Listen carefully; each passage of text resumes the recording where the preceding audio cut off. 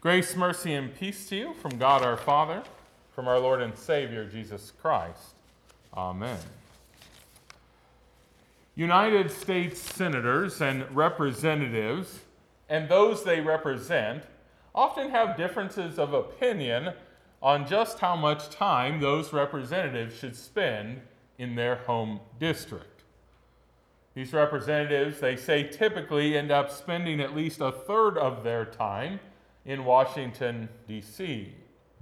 Now, of course, the representatives argue that their time away from their districts is important because it is where they get stuff done for those they serve. But their constituents, they're not always so sure about that. They just know that they are missing from their home districts. They're not there to hear complaints or to listen to new ideas. They're not there to get a sense of how the people in their area feel about an issue. Yes, they rather think of their representatives as simply missing. Don't we often feel a little bit the same about Jesus' ascension? I mean, we understand that Jesus told his disciples that it was good that he would leave the earth and ascend up into heaven. He assured them that he was going there to rule his church. But often I think we feel as if he's just sort of missing. Most Christians, I think, if they were honest, say they feel a little bit gypped, that they didn't get to be born at the time when Jesus was living and walking and talking upon the earth. Oh yeah, we think that if Jesus had just stuck around on earth instead of ascending into heaven, everything would be so much better. We think the whole church would, of course, be unified if Jesus was there to lead. We think that there would be no one that could ever doubt him or his power if we could just go and show someone a live stream of Jesus performing a miracle whenever we needed to. We think all of our diseases would be cured if we could just get ourselves to wherever Jesus was living on earth. For us, in many ways, when we first think about it, ascension just seems to be that Jesus is missing from where we live. He's up there somewhere, but up there can seem rather far from where we are. Well, I can't vouch for your representatives and whether their time in Washington, D.C. is spent well or not. You'll have to take that up with them. But I can assure you that it is good that Jesus has ascended back to heaven. He is not just missing. Much to the contrary, his ascension means that he is now ruling. That he is ruling his church, the church here on earth. Yes, we kind of think that when Jesus left, he sort of abdicated his throne and gave over charge of the church to his disciples who followed him. But all the scriptures are unanimous that the day of Christ's ascension is the day when he truly took up his throne. It is that day when he went and began to rule without any limitations. Yes, Christ rules his church now from on high. And there is no human authority that can any longer try to bind him or kill him. For he is alive forever. And he is free to rule with absolute power for our good and for his glory. And we must remember this, that Jesus is still ruling his church.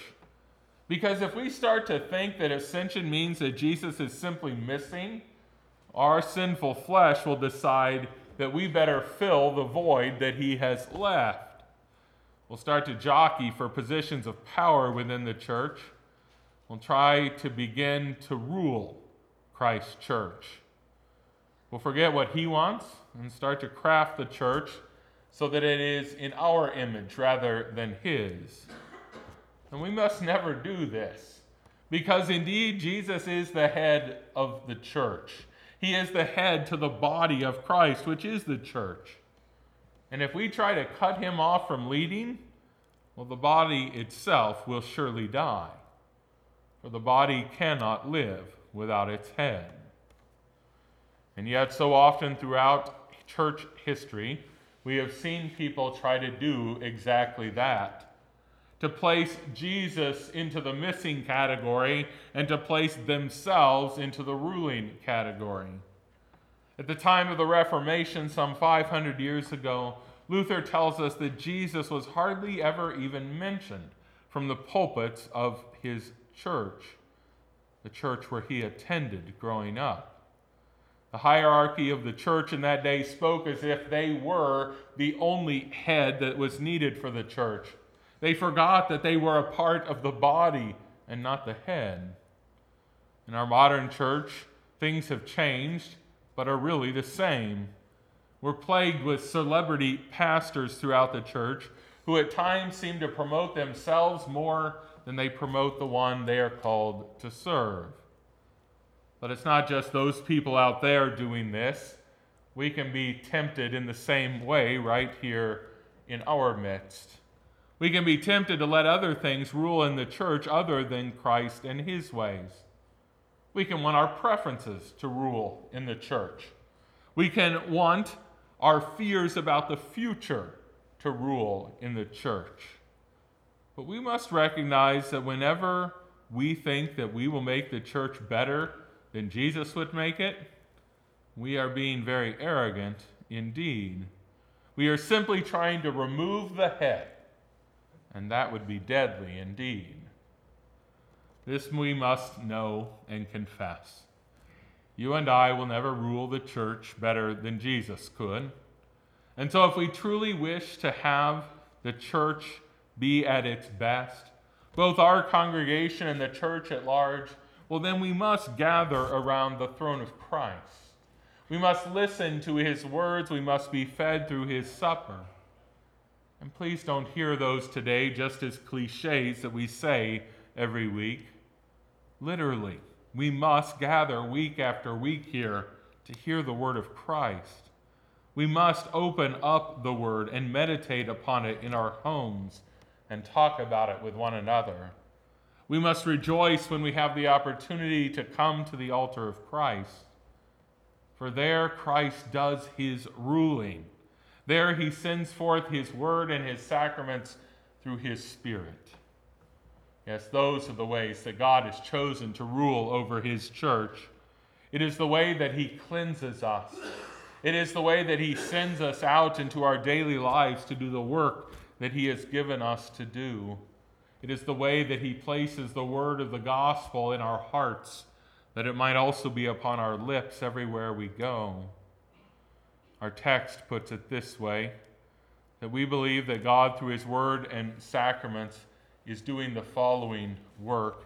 The God of our Lord Jesus Christ, the Father of glory, gives us the spirit of wisdom and of revelation in the knowledge of him, having the eyes of our hearts enlightened so that we may know what is the hope to which he has called us, what is the riches of his glorious inheritance in the saints, and what is the immeasurable greatness of his power towards us who believe, according to the great working of his might that he worked in Christ when he raised him from the dead and then seated him at his right hand in the heavenly places.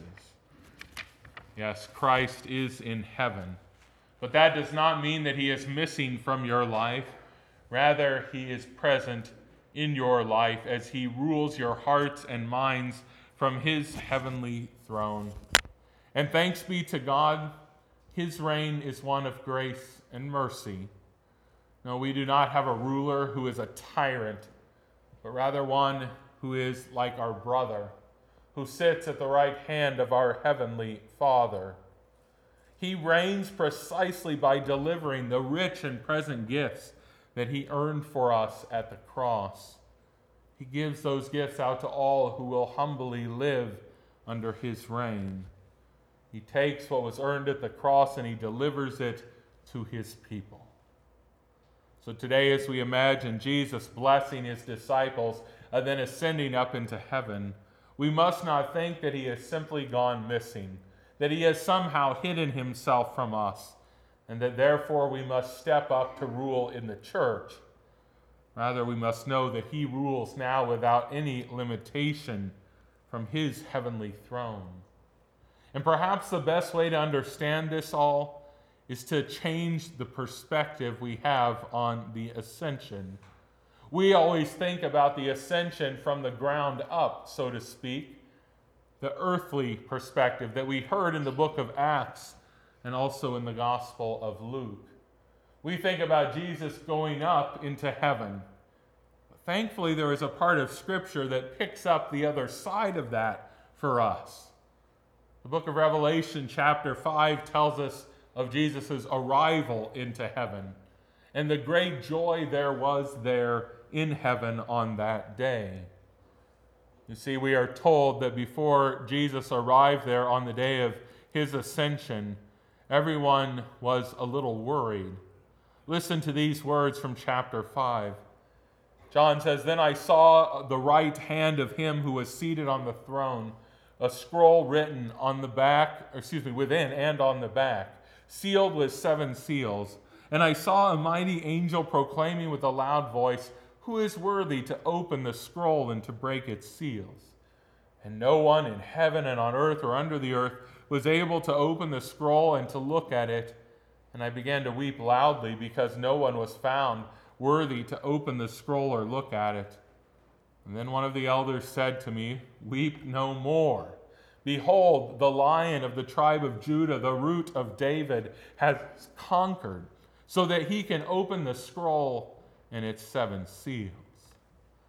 Yes, all of heaven was distraught because they understood that without those seals being broken, the end that God had promised all of his people could not come about.